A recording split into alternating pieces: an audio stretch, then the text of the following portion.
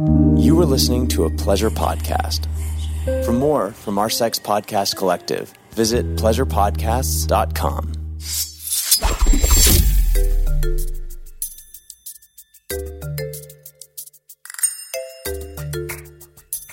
Sex toy sales are skyrocketing because people want orgasms now more than ever. And Adam and Eve is here to help you with an incredible deal to make all your sexual dreams come true. They are offering my listeners the deal of a lifetime. All you have to do is head over to adamandeve.com, pick out one item. It could be anything you desire. Not only do they have sex toys, but they also have movies, lingerie, games, and so much more. And they will give you 10 free gifts. Yes, they are literally giving away 10 sexy surprises to boost your sexual pleasure. All you have to do is type in your code HOLLY, and you'll automatically get these 10 free gifts plus free shipping. That's Holly at adamandeve.com. Hi, I'm Holly Randall, and welcome to my podcast, Holly Randall Unfiltered. This is the show about sex, the adult industry, and the people in it. I'm a 21-year veteran of this fascinating little industry, and as the eldest child of the trailblazing erotic photographer Suze Randall, you could say I grew up in it. So forget everything you think you know about porn, because this show is going to change your mind. My guests are some of the biggest names in the industry, and we unabashedly reveal the real behind-the-scenes stories. The funny, the inspiring, the tragic, and the bizarre. Everyone has an opinion about sex work, but few people actually listen to the sex workers. So sit back and prepare yourself for a podcast which is honest, raw, and unfiltered. Today, I am thrilled to introduce social psychologist and sex educator, Dr. Justin Lehmiller. In this episode, we cover the sometimes shameful world of fantasies. Do you have a dark fantasy that you wouldn't want anyone to know? How do you bring up fantasies to your partner? Ever wanted to participate in a threesome? How do you bring that up to your partner? Also, is porn actually addictive, or is that a myth? This and so much more in this incredibly fascinating interview. So let's get right to it.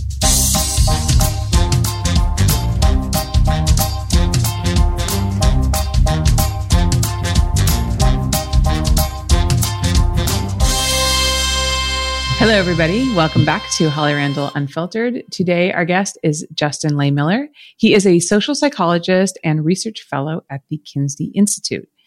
In the interest of the show, he's also an award-winning sex educator, having been honored 3 times with the Certificate of Teaching Excellence from Harvard University, where he taught for several years. He has published more than 50 academic works to date, including a textbook titled The Psychology of Human Sexuality that is used in college classrooms around the world. Dr. Lehmiller's research focuses on topics including casual sex, sex fantasy, sexual health, and friends with benefits. He runs the popular blog Sex and Psychology and hosts the Sex and Psychology podcast, which ranks among the top social science podcasts. Justin, thank you so much for joining us. Hi, Holly. Thanks so much for having me here. So I love having sex educators on because, usually my guests are people in the adult industry who are wonderful and fascinating, but it's always really cool to have an episode where we get to be educated on all of these topics around sex, which is, a topic that consumes most people's lives, whether or not they want to admit it.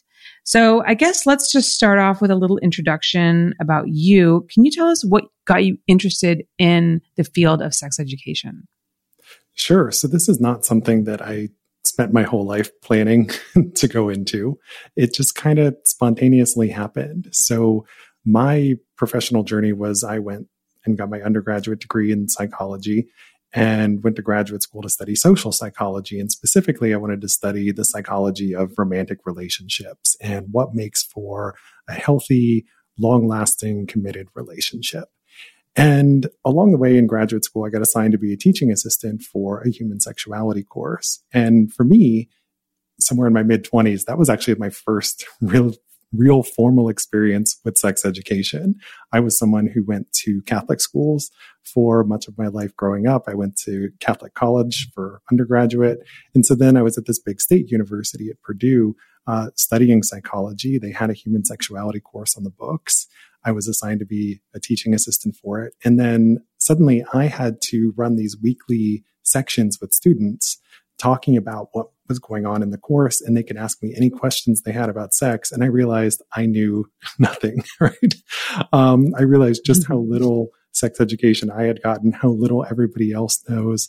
And that course was really what opened my eyes to the fact that there is this whole world of sex research. People have so many questions about sex that just haven't been answered, or there just isn't good data on it. And so that is what inspired me to go into the field. And something else was that, I was in graduate school studying relationships, but nobody was talking about sex, which is kind of weird because sex is a pretty big part of most people's relationships. So I ended up transitioning my career into becoming a sex and relationship researcher, because sex usually occurs in some relationship context, whether it's casual or committed, monogamous or non-monogamous. And so that's really kind of how I got into the field. I just stumbled into it, and I couldn't be happier that it happened. How long have you been doing this for? So I graduated with my PhD in 2008. So I've been out in the field since then. And it was somewhere along the way in graduate school, I think after my first year or two, that I really started to get into the sex research part. And by the time I left graduate school, I taught my own sexuality course 6 times. And that's where I really learned so much of what I know about sex, was because I had to go out and educate myself, because there weren't any sex courses in our curriculum.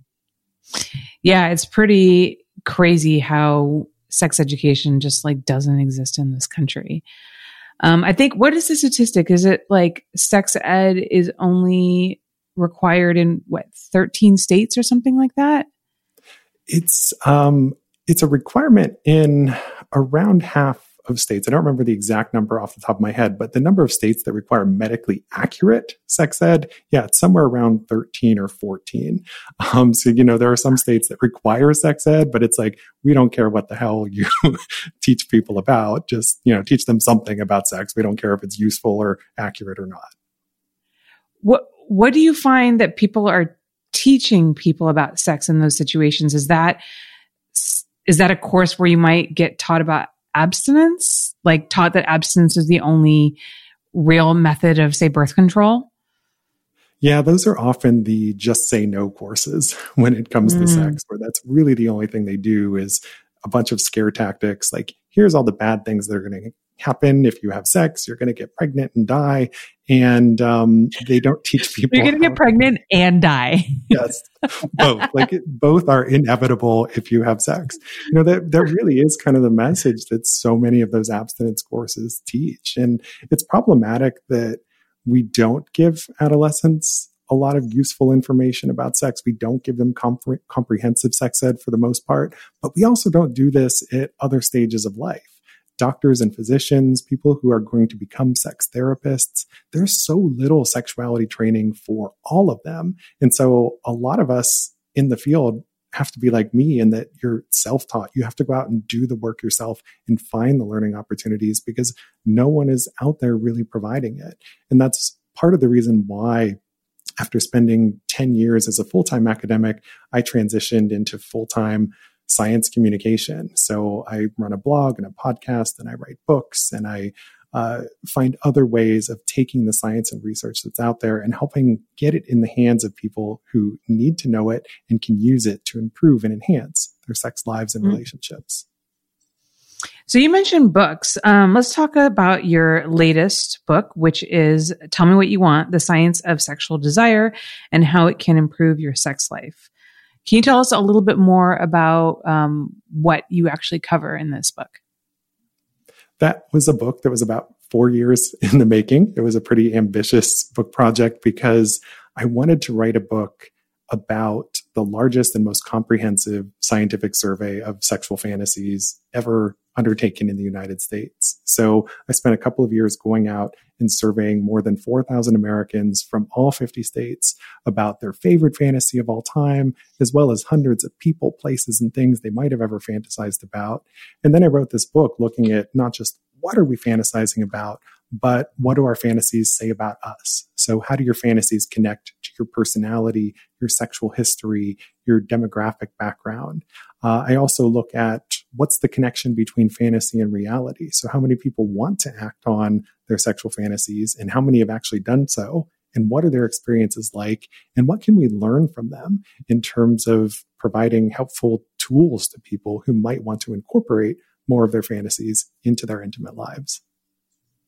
I'm glad you brought that up because I have found that, through talking to so many people through this podcast and just through my own experiences that, a lot of people are really ashamed about their fantasies and they're afraid to talk about them because they think it might point to some kind of inner psychological problem. There's a lot of people who have like dark fantasies and they're afraid, what does that say about me as a person? What have you found when you talk to people about their fantasies and ones that might possibly trouble them? I find that those feelings of shame and guilt and embarrassment are extraordinarily common. Some people are more likely to experience them than others, though. One thing that I thought was interesting about my data was that men, compared to women, actually reported feeling more shame and guilt about their sexual fantasies. And that was interesting because, we talk a lot about the sexual double standard and how women are judged more harshly for their sexuality and their sexual behaviors compared to men. But men were actually harboring more feelings of guilt and shame. Now, certainly women have a lot of those feelings as well. But what I find is that the more people feel guilt and shame, the less likely they are to engage with their fantasy content. So they run from it. They try to suppress those thoughts sometimes because they're uncomfortable. And they also don't share them with their partners or incorporate them into their sex lives. And the end result is that they experience more psychological distress, more sexual difficulties when it comes to performance and arousal. And they also have more relationship problems, more sexual communication issues and conflict in the relationship because they're not really getting what they want when it comes to sex because they don't feel like they can even talk about it. So the people who are doing the best, I find in my work, are the people who have accepted their fantasies for what they are, the people who engage with them and who are willing to open up about them with their partners and maybe even act on some of them. That's really interesting. The idea that men experience more shame around their sexual fantasies. Why do you think that is? Part of the reason for it is because men have more taboo sexual fantasies on average than women do.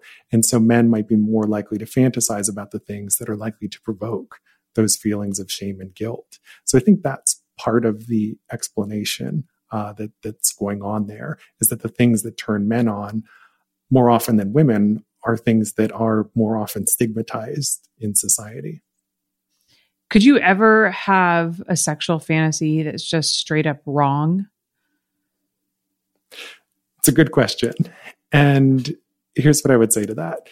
It's normal in the sense that it's really common for people to have a dark, very deviant sexual fantasy that pops into their head. Something, for example, that might be non-consensual or that might be very risky or harmful if they were to actually act that out in the real world. So it's normal if you've had a thought like that pop into your head before. And it's not a sign that there's something wrong with you. And it's not a sign necessarily that you're going to commit a sex crime or anything like that. Where fantasies become problems is when you have those types of fantasies, those really dark fantasies on a recurring basis. It's your go-to thing that turns you on. And you also have a desire to act on it. And you have concern that you might act it out and then perform this fantasy in reality in a way that would be very harmful to you or to someone else. So I don't really characterize the fantasies themselves as harmful. It's when the fantasy is non-consensual or very risky, and that's coupled with this desire to act on it. And that's where we need to help people to prevent them from doing things that are going to get them in trouble or really cause serious harm or injury to someone else. Right. Yeah, I myself have had some pretty dark fantasies over the years. And I find that I have no desire to reenact them whatsoever. I've had this, well, actually, this isn't even a really dark desire. This is something that I've shot myself. But I used to have a lot of like gangbang fantasies. And if you put a bunch of guys in a room with me and they all like got naked and were like, I'm going to have sex with you, I'd be like, absolutely fucking not. Like the idea of actually engaging in that fantasy in real life to me I'm so not into it. My fantasies really very much reside in my head and I don't have any desire to act them out. But there is the stigma, like you said, that just having the idea of the fantasy is wrong.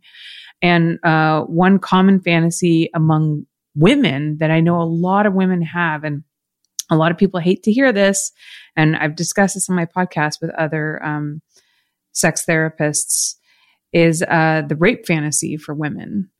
And, the idea that a woman, women nobody wants to be raped, but women have these rape fantasies. And this is super common. Why do you think that occurs? And what does that mean? So I do find in my work that these so-called rape fantasies, and I don't like that term. I tend to use the term forced sex fantasy or consensual non-consent fantasy, because the types of fantasies we're talking about here really have no resemblance to a real world sexual assault. Because when you think about these fantasies, the person who is having that fantasy is in control. They get to select who their partner or partners are, the terms and conditions under which the encounter takes place, when it starts, when it ends. And so when you're the fantasizer, you're in control. And it is consensual, even if what you're fantasizing about is forced sex, right? So I think it's important for us to reframe our conversations around these fantasies. And I think taking that rape term out of it is kind of a helpful first step. And something that I think a lot of people will find to be interesting is that it's not just women who have these fantasies. I find that a majority of self-identified men, a majority of people who identify as gender non-binary, report having these fantasies about sex being forced on them. Now, women are more likely to have these fantasies than men are, but most men have had that fantasy before too. And so it's not something that's unique to any one gender. And I think part of it speaks to the fact that submission, sexual submission in general, is a really common sexual fantasy. And coupled with that is this desire to be overwhelmingly desired by someone else.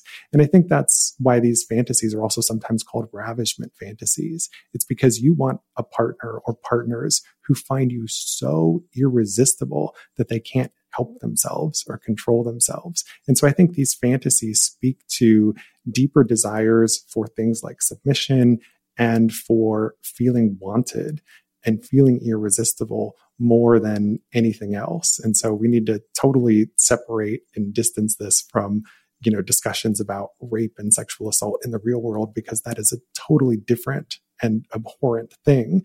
Whereas these fantasies are things that have totally different roots and are unrelated. Yeah, I'm glad that you made that distinction.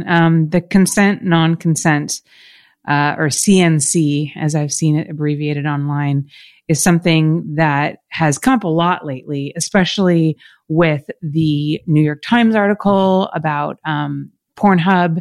And, they claim that it was that it was infested with rape videos, where a lot of people argued these are consent, non-consent videos that performers willingly engage in.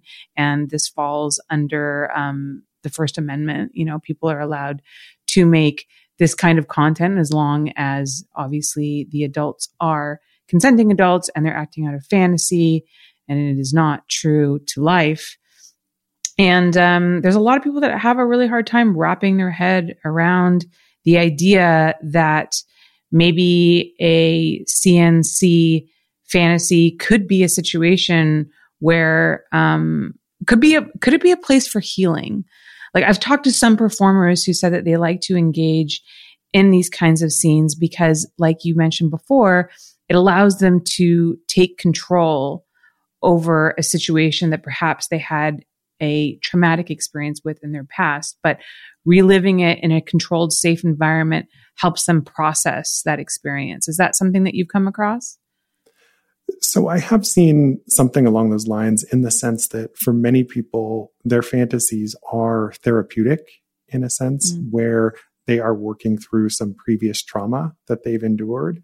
And so sometimes in our fantasies, we put ourselves in positions or we craft scenarios that give us this sense of control that maybe we felt we were lacking at a previous point in life or during a previous experience. So there is something to that idea. But when it comes to actually acting out these consensual non-consent or forced sex fantasies, I find that there's actually a lot of concern among my participants about doing that. So while these are extraordinarily common fantasies, a lot of people say, the idea of this is arousing to me, but I don't actually want to act on it because if I do, I have to give up some degree of control to the other person, or I have to place a lot of trust in someone else in order to carry this out. And I'm just not really comfortable with that.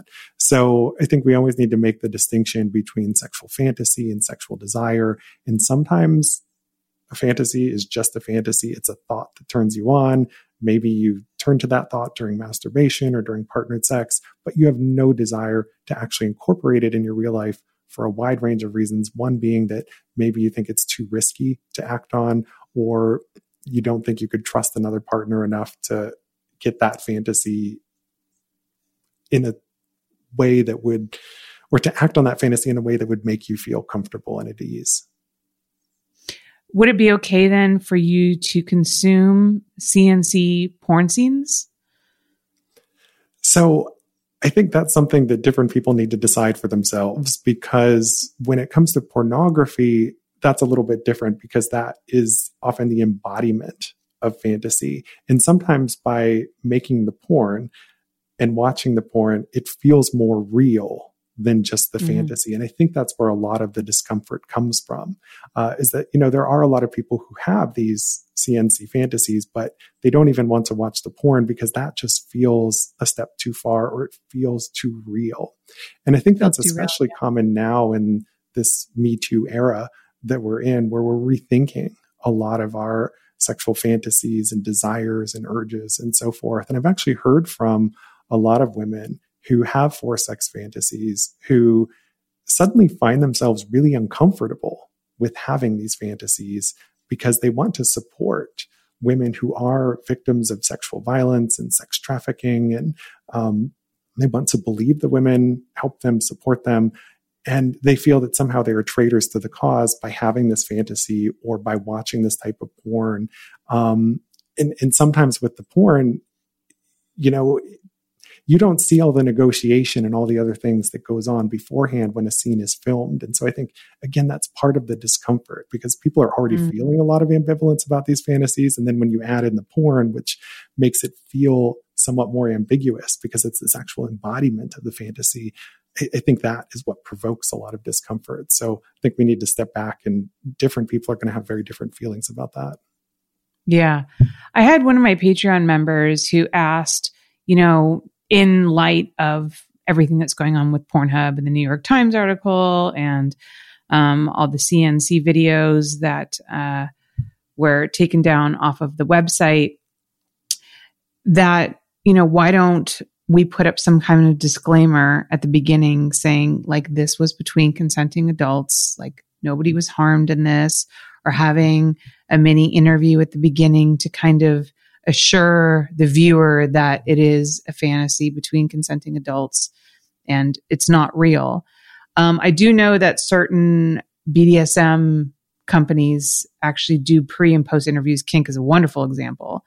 And I always find that I turn to the BDSM world when we're talking about consent and we're talking about acting out extreme fantasies in a safe place. And I do feel like the mainstream or vanilla porn world could learn so much from the way that people in the BDSM community manage consent and manage boundaries.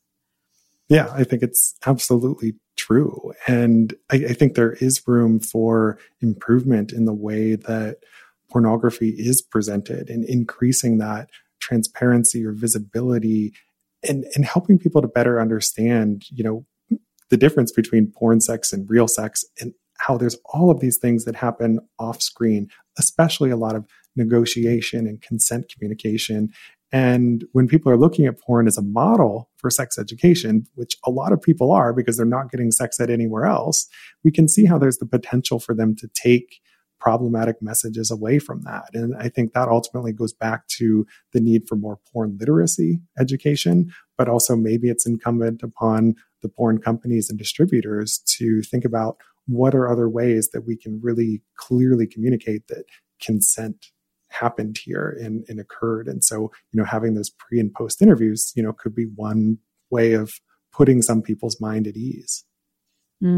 Yeah. I definitely think there's a lot of room for improvement in that area. Let's talk about some other fantasies that might be a little bit more palatable.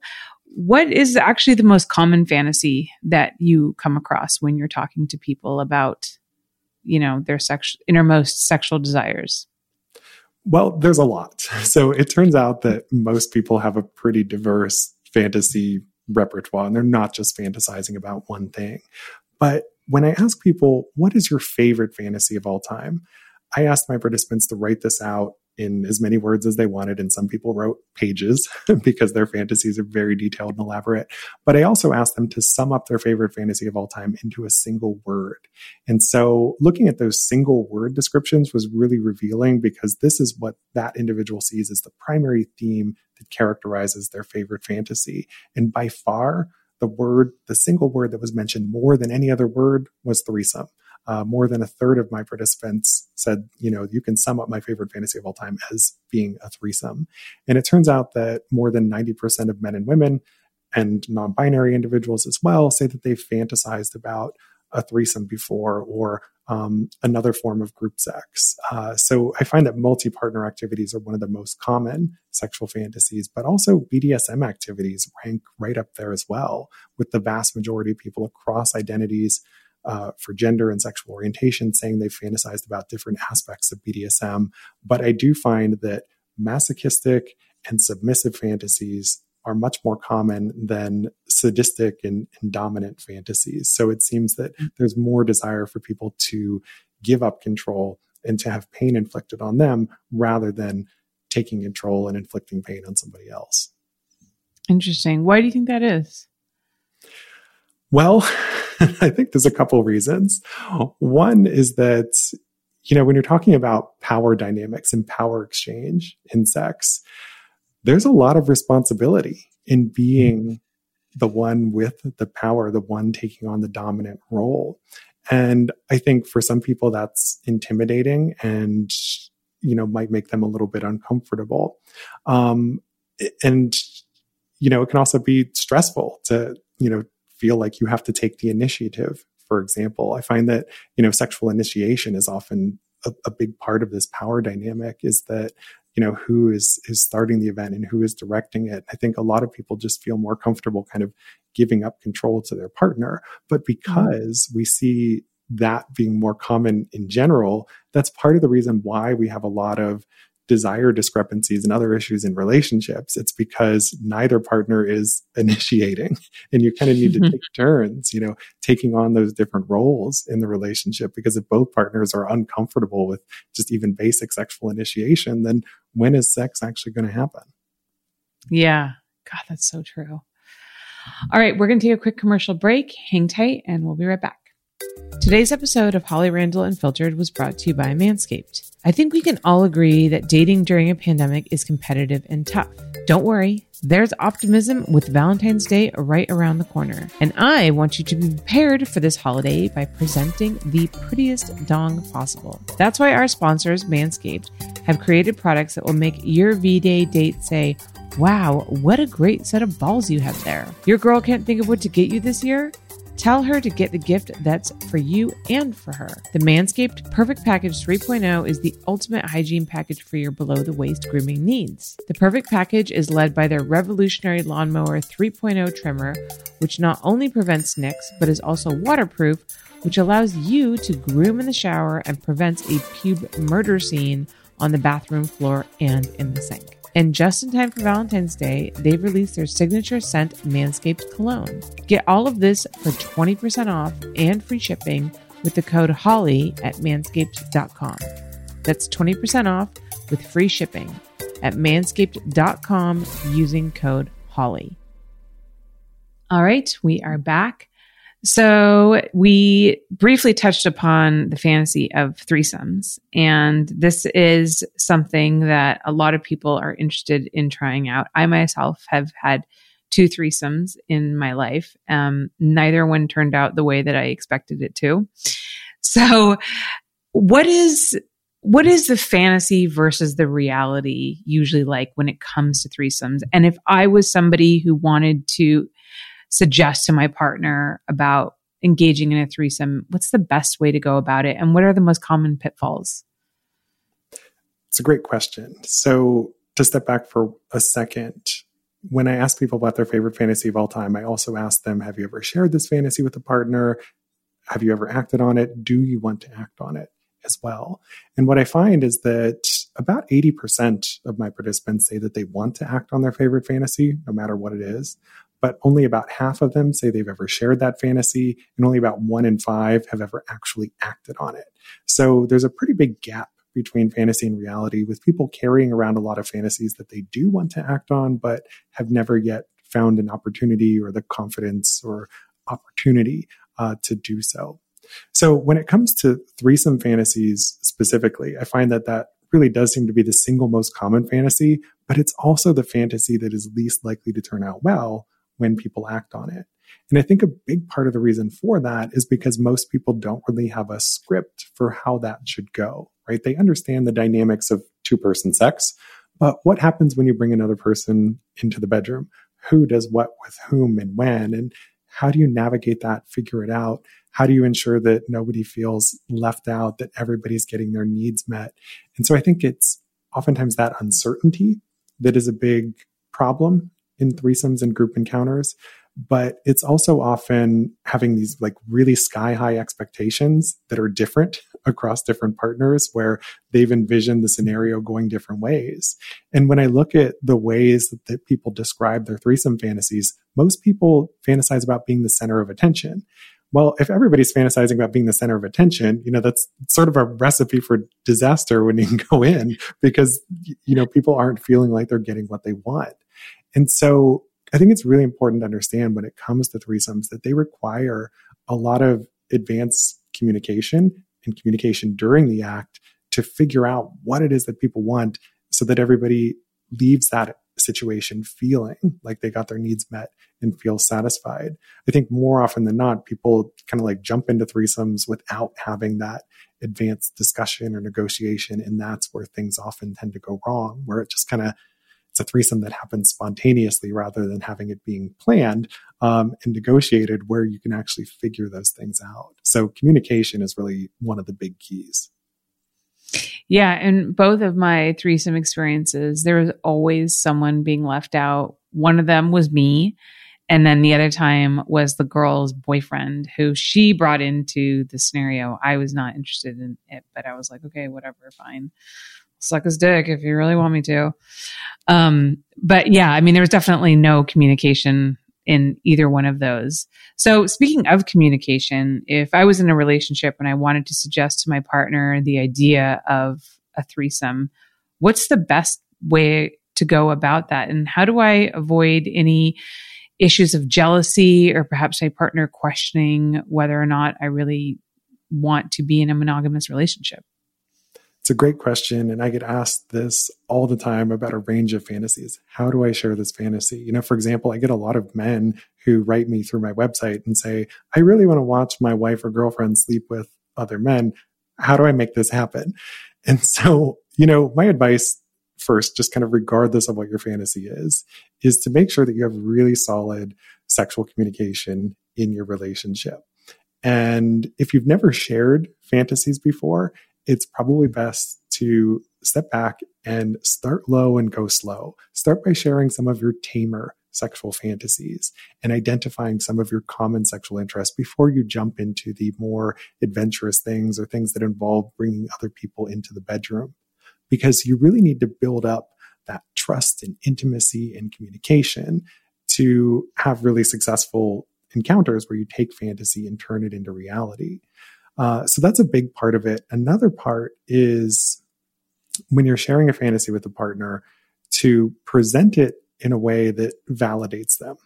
Because a lot of people feel threatened when their partner shares a fantasy with them because they think that it means that you're dissatisfied and that there's something wrong with them or with the relationship. And it doesn't matter. This fantasy can be about anything. It doesn't have to be a group thing. It could be a passion and romance fantasy. And there are some people who will find that to be threatening because they take it personally. So I think it's really important when you're sharing a fantasy to validate your partner. Tell them how hot and sexy and attractive you think they are and how you love the sex that you're having and how, you had this idea for this thing that you could try together. And here's what both of us can get out of it, rather than presenting it as like, hey, I want to have a threesome, and making it sound like this is just for you rather than something that's for them. So, that communication, that validation piece, I think is really important. And also choosing the right timing.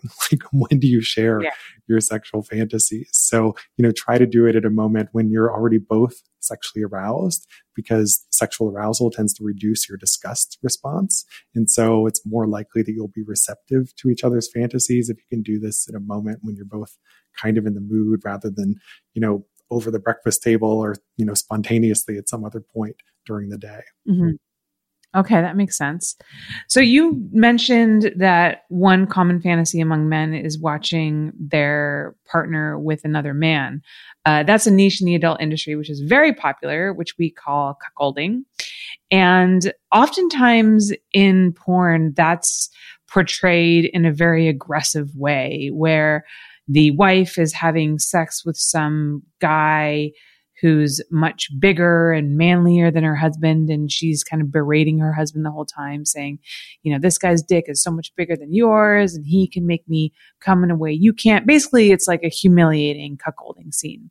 But I actually have this really interesting member of my OnlyFans who is really into cuckolding, but he and I have had discussions about how he sees it in an entirely different way. He loves it because it's the idea that like his partner is so sexy and so beautiful and so irresistible that he wants to like share her with other men, and he wants to see other men worship her in the way that he believes her she should be worshipped, in the way that he worships her. And for him, it's almost like a validating situation. So how does that fit into the cuckolding fantasies that you've heard about from your patients? Yeah. So cuckolding just in general is a super common fantasy among men. I find that more than half of people who identify as male across sexual orientations say they've fantasized about some type of cuckolding before, where they're watching their partner have sex with someone else. Now, I've done some specific studies of cuckolding and cuckolding fantasies, and I find that they play out in different ways for different men. And sometimes there are different terms that people use to describe those fantasies. So the term cuckolding often connotes this, BDSM connection, where the person who is watching, who is taking on that voyeuristic role, is also submissive and might have elements of masochism and humiliation involved, right? But there are some people who are interested in this, same basic idea of watching their partner have sex with someone else, but there's no BDSM element to it at all. And it might be along the lines of what you said, where there's that positive reflection on the self, where it's an ego boost in a way. But it might also be seeing their partner's pleasure that is what is the turn on for them, where it's sort of this idea of compersion, where you take pleasure in your partner's pleasure.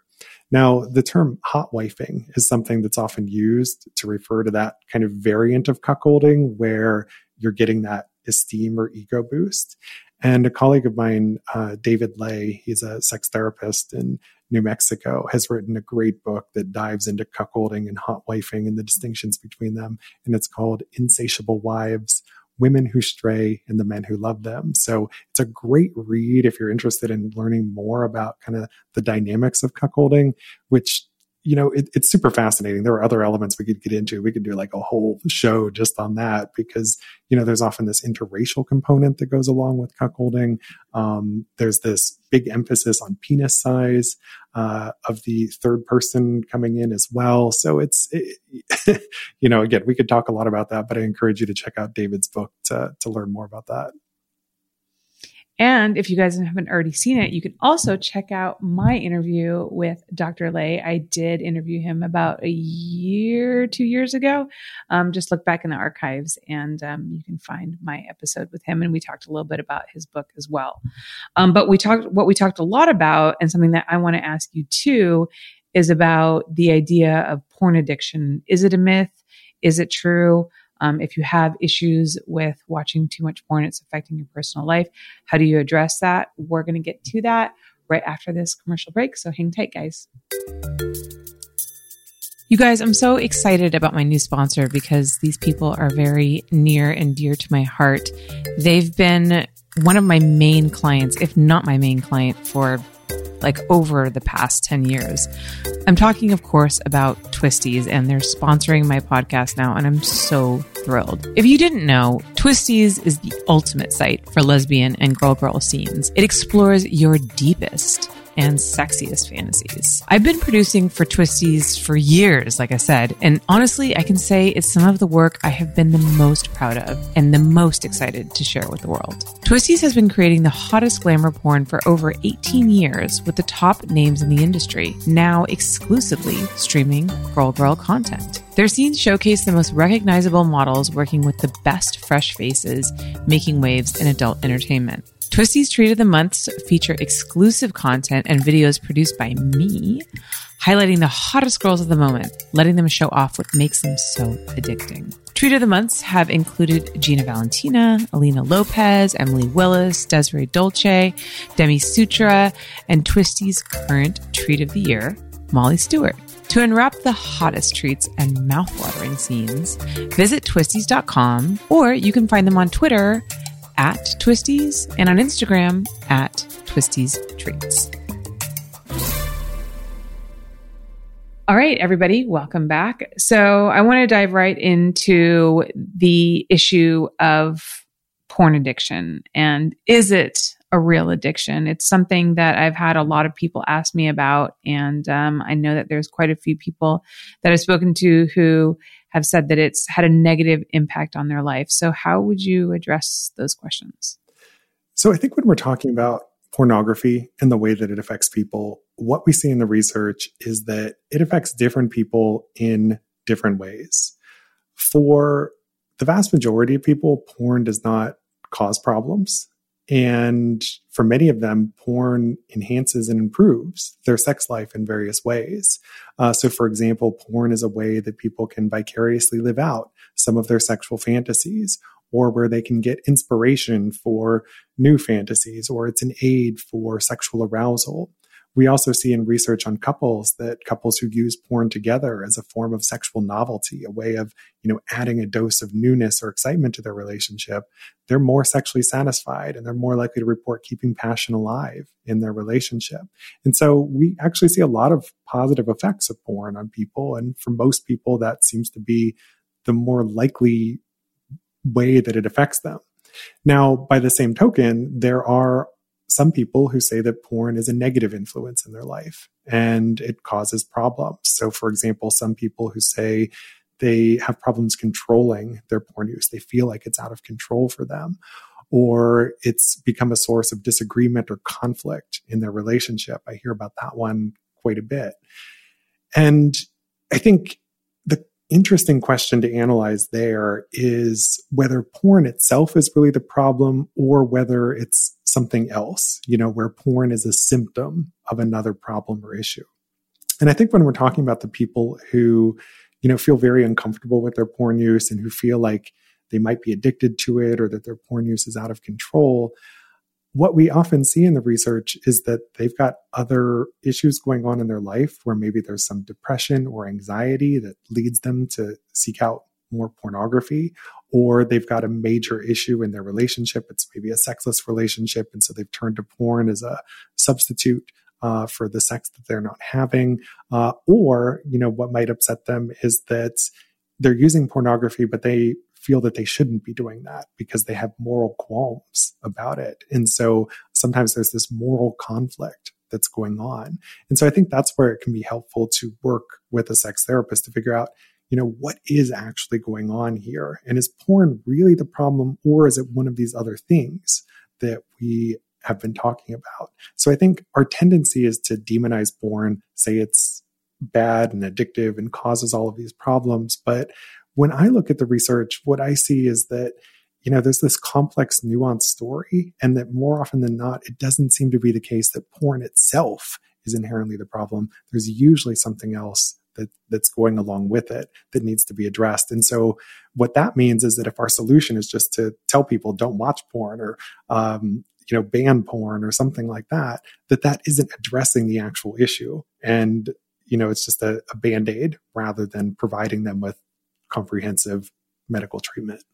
That's definitely along the lines of what Dr. David Lay said as well, that, a lot of times it was tangled up in these feelings of shame just around sex in general and having, a religious background conflict and all that kind of thing. So, and just one other thing I could add to that really quickly is that in a lot of the studies where people who feel like their porn use is out of control are asked, well, how much time do you actually spend watching porn? It's measured in minutes per week. In one study, it was about 15 minutes of porn use per week was the average for people who felt that they were addicted to porn. And it's like, well, the average American watches 2 to 3 hours of television per day. We don't call that an addiction, but we're going to call 15 minutes of porn use in a week an addiction. And I think that speaks to the underlying conflict and shame that is often at the root of these issues for people who feel like they're addicted to porn. And so again, that's just where I think working with a certified sex therapist could be really helpful and useful in unpacking what the actual issue is and whether it's porn or something else. Wow. God, can you imagine if we actually looked at social media as a serious addiction? Because that is something that I think almost all of us can say we spend way too much time on. Yep. That's really interesting. 15 minutes a week of porn is considered, many people consider. And so this is people who are self-identifying as an addict. Right. Now, right. And that's an average. There's a range. There are some people who are using it hours a day, right? And that's a, different matter. But I think it's fascinating that there can be people who are using porn for, an average of 2 minutes a day who feel like that's an out of control behavior. And in those cases, I think that's more likely to represent a conflict. Now, if somebody's doing it hours a day and they're doing it even when they're not feeling sexually aroused, that might be a different issue entirely. And again, working with a sex therapist can help disentangle that. Fantastic. I want to ask you what the most common question that you get from men around sex and sexual health. And then I also want to ask you, my guess is, and I guess I could be absolutely way off, I'm just basing it on the experience of the question that I get asked the most, which is, does penis size really matter? Is that something that you see is a major concern among men that you've spoken to in your research? Yeah, I'd say the most common questions I get are, what is the average penis size? Does penis size matter? And are my fantasies normal? Those are the kinds of things I tend to hear from men the most often. And so, yeah, there does seem to be a lot of anxiety that guys today still have that's measured in terms of how they think about their penises. And when I ask people what they think the average penis size is, they think it's much bigger than what the actual average is. So if you look at a meta-analysis of studies of measurements of more than 15,000 men's penises, the average is about 5 inches. And when you ask people, what's the average penis size? You hear 6 inches, 6.5, 7 inches. And it's like, no, that's way off.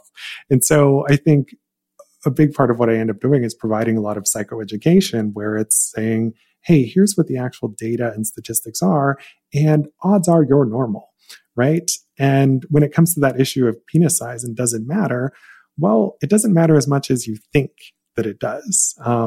And, you know, there are some women, some gay men who say that, you know, penis size really does matter to them and bigger is better. But for a majority, at least, of heterosexually identified women, they say penis size doesn't really matter all that much in terms of their odds of reaching orgasm, because most women don't orgasm through penetration alone.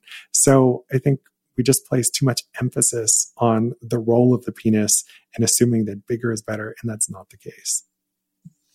I'm so glad that you pointed that out, that most women don't come from penetration alone, because I think that that's a huge misconception. I myself actually cannot come from penetration by itself whatsoever, never have in my life and never will. And I am actually not a fan of very large penises. I find that they are uncomfortable and they hurt. And I can't have sex with somebody for too long if their penis is too big. So thank you for bringing that up, because that is a question that I get from men all the time. And my answer is just always like, your penis is probably more than adequate. And I think it's so true that, you know, it's also the case that a lot of people might think that a bigger penis would bring them more pleasure because they see pornography and the way big penises are celebrated. And it looks like the people are having a pretty good time in porn. And so they think that that's what it would be like for them. But then they actually get into that situation and it's like, my eyes were bigger than my hole. And so it just doesn't work out the way that they thought it was going to, or it doesn't feel the way that they thought that it would. And so, you know, again, that's where we need to have the porn literacy and think about, like, you know, what you're seeing on screen might not reflect the reality of how your body would react if you were in a similar sexual situation. Yeah, I've actually had a couple of male porn stars on who have talked about that. Sometimes it's not a good thing to have an incredibly big penis because they've unveiled it in front of a, you know, civilian sexual partner, somebody not in the porn industry. And the girls, you know, kind of backed off, like, get that thing away from me. There's no way. So there's definitely a downside to having a really big penis, for sure. And the idea, okay, so this is another thing that I've had to tell people. There's a real logistical reason why penis sizes are so big in porn. First of all, porn is over the top. Porn is playing out a fantasy. Porn is not real. You know, women's tits are huge. Women's butts are big. Like, this is not real life, right? So there's that. It's kind of like a characterization of real sex. Secondly, you actually need like a very long penis in order to show the penetration and be able to light and photograph it at the same time. So if you're shooting a shot where a guy's penis is going inside a woman and the guy already has to kind of have sex sideways anyways, we call it opening up to camera so that we can see the penetration, your penis has to be quite long so that we can see the length of the penis and we can see the penetration, and there's enough space between the two bodies to be able to actually photograph it and also get some light in there.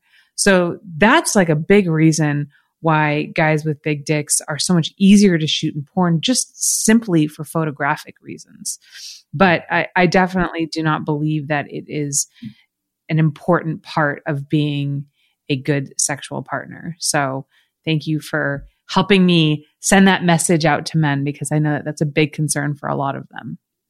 And, you know, just one other thing I'd add to that. I did an episode of Zachary Zane. He's a sex writer at Men's Health, of his show a couple of months ago. And we were talking about this issue of penis size. And he mentioned this term that I think is, you know, helpful for another way of thinking about this, which is that there's sort of this idea of vacation dick and boyfriend dick, right? And there are some people who think, you know, a big penis, like, on occasion might be great, but I don't want that every day. My body couldn't handle that. I wouldn't enjoy that. And so I want somebody with a appropriate size penis for my body, for my boyfriend or partner, right? And so that's just, I just like that distinction as another way of thinking about this, that, you know, for a lot of people, you know, big penis might be okay on occasion, but not on a daily basis.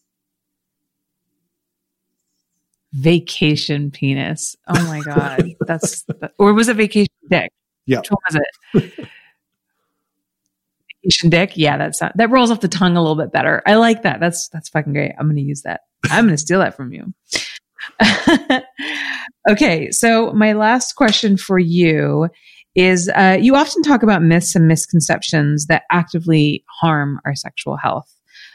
What is one of the most common myths that you find yourself having to dispel? Oh, there's so many. I mean, the penis size thing is one of them. I think one of the myths that I like to talk about, that I never get tired of talking about, is this idea that passion is everlasting in a relationship, or that it's supposed to be everlasting if you're in a really good relationship. The reality is that it takes work to keep passion alive, and it's normal for it to decrease or decline over time because human beings are inherently turned on by novelty. We need new and exciting elements in our sex lives to keep us aroused and to keep enjoying a satisfying sex life. And we see this in all kinds of studies. For example, if people watch the same porn clip every day for a week and they have their genital arousal measured each time they watch it, their arousal goes down. But if you show them a new clip with new performers, new activities taking place, then their arousal goes back up. And that just speaks to that fact that human beings are titillated by sexual novelty. And so what this means is that if you're in a long-term relationship with someone, you need to keep mixing it up and trying new things in the bedroom if you want to keep that passion alive. One other big myth that I think is true for sexual relationships and romantic relationships is a lot of people believe in this idea of a soulmate, which I think is bullshit, to be perfectly honest, where they think that there's one right person out there and that when they meet that person, like everything's going to work out perfectly, like people who believe in what we call destiny. And what we see is that the reality is they actually have a harder time finding a satisfying relationship. They break up sooner and their relationships sooner because they never actually sit there and try and work on conflicts, sexual or otherwise, in the relationship. They just jump ship and leave. And so they never develop the communication skills and everything else that's necessary to build that satisfying relationship they want. So I would say that those are two of the biggest myths that I encounter. So, ditch the idea of the soulmate for one, and, make sure that you've got that, really solid communication in your relationship. God, that is so true. And, I know that people love to blame porn for people's relationship issues, but when you're specifically talking about that whole soulmate idea and the idea that passion is everlasting, I blame Hollywood for that. I blame those Disney movies, where you're going to have this prince who's going to come and save you and he's going to be everything to you. And it's so incredibly true. I have found myself in a much happier place in my old age because I have learned to manage my expectations. And I really feel that that is one of the true keys to happiness, because when you talk about the idea of a soulmate, you look at this, you put everything on one person. I had this conversation with Tristan Taramino on an earlier episode, and when we were talking about polyamory, and how, we have this idea that our mate has to be everything to us. He has to, intellectually fulfill us, and he's got to be able to sexually fulfill us on every level. And he's got to be able to emotionally fulfill us on every level. And it's just too much to expect from one person. And you're right. When people don't tick all of those boxes that you think that they should, then, we leave, and then you end up, cycling through a ton of partners, or in the end, maybe end up with nobody. And it's just a really sad state. So I do think that we need to reframe our idea of what relationships are like, and, what a soulmate is, or get rid of the idea around that altogether. Yeah. Another way I like to frame it is that your soulmate is the person who motivates you to work on your relationship, because all good relationships require work and effort to keep an active and satisfying sex life and to, have an overall satisfying relationship. So, the good relationships are not the ones that just work out easy. They're the ones where we're motivated and invested to work and grow together with our partners. Could we also maybe consider the fact that a healthy sex life is different for different people. So often I see this thing where like, people are like, oh, we have this amazing sex life. We have sex 3 times a week and we've been married for 50 years. And, one might see that and think, oh, well, I don't have sex 3 times a week and I've only been married for 3 years. Does that mean that my marriage is already doomed? Like, could we perhaps suggest that maybe you have sex with less frequently than other people, but you're still like, and maybe sex isn't like a huge centerpiece of your relationship, but you're still very much in love and you're still very happy in your relationship, and sex doesn't need to be such like a big part of what defines you as a couple. Yeah. And I think part of being a sex positive sexuality educator and professional means recognizing that different things work for different people. And for example, when it comes to a relationship, monogamy is right for some people, polyamory or swinging is right for other people. When it comes to sexual frequency, once a week or once a month or even once a year, that can be normal if you're happy and satisfied with what's going on in your sex life. And so there isn't one right or correct sexual frequency. There isn't one right or correct way to have a sexual relationship with somebody else. You have to figure out what it is that works for you. And I think as long as the partners involved are communicating and having their needs met, then great. And we need to stop this tendency to just compare ourselves to other people and think that, well, they're having more or different, and that's necessarily better than what I'm having. And that's not the case. The question is, are you happy? Are you content? Not how are you measuring or stacking up compared to your neighbors? Yeah, the whole pitfall of comparing yourself to other people. That is definitely a lot of us have fallen into, and it's not a healthy way to live your life. Which unfortunately, it's easier said than done because it's, I'm a social psychologist by training. And so one of the key things we learn is that we're always engaging in social comparisons throughout our lives, looking at other people and making inferences and judgments about how we feel about ourselves based on what's going on with others. And we need to, recognize that that is a tendency and it can be hard to fight against it. But it's part of the reason why so many of us are dissatisfied with our sex lives and relationships is because we're making poor comparisons. And so, part of it could be maybe we need to adjust the comparison level, that we're using. And, for example, instead of looking at sexual quantity, how often are you having sex is this key thing we're comparing ourselves on. Maybe it's sexual quality, so how satisfied are you with the sex that you're getting? So I think it's, again, reframing those expectations and comparison levels and, finding healthy ways to think about your sex life. God, yeah. Great advice. Dr. Lehmiller, thank you so much. This was an amazing episode. You taught me so many new things, and I'm sure that my audience gained a lot of insight as well. Can you tell us where people can find you online? Sure. So I run a blog and podcast called Sex and Psychology, which you can find at sexandpsychology.com. You can also subscribe to the podcast on your favorite podcast platform. And you can follow me on all the social media channels. You can find links to those on my website, and also find links to my books if you want to learn more about the science of sexual fantasies, or maybe even get your hands on my textbook, The Psychology of Human Sexuality, if you want to really take a comprehensive look at the world of sex research. Fantastic. And you guys can find me, as always, at Holly Randall on Instagram and Twitter. Join my Patreon to support this podcast and get access to free bonus content and early interview releases. That's patreon.com/Holly Randall Unfiltered. Thank you guys so much for watching. Dr. Lehmiller, thank you again so much for your time. And I will see you all next week. Thank you so much for listening. If you love my show and want to support it, I ask that you take the time to rate and review my podcast. Now, if you're not sure how to do that, you can go to ratethispodcast.com/HRU, and you'll automatically be directed to the various podcast apps your device supports, and then be led to the place where you can rate my show. 5 stars, of course, and leave your glowing review. Okay, it doesn't have to be glowing, but say something nice. You can also financially support this show through my Patreon by visiting patreon.com/Holly Randall Unfiltered, where you get so many perks for your support. Things such as early releases and live recordings of my interviews, merchandise such as stickers, mugs, and hoodies, autographed copies of my photography books, free access to my private Snapchat and Not Safe for Work website, hollyrandall.com, and my bonus podcast, My LA Porn Life.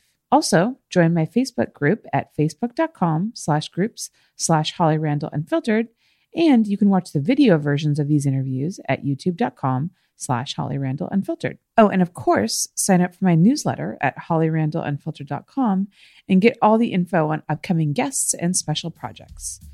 Again, thank you so much from the bottom of my heart for supporting my podcast in whatever way that you can.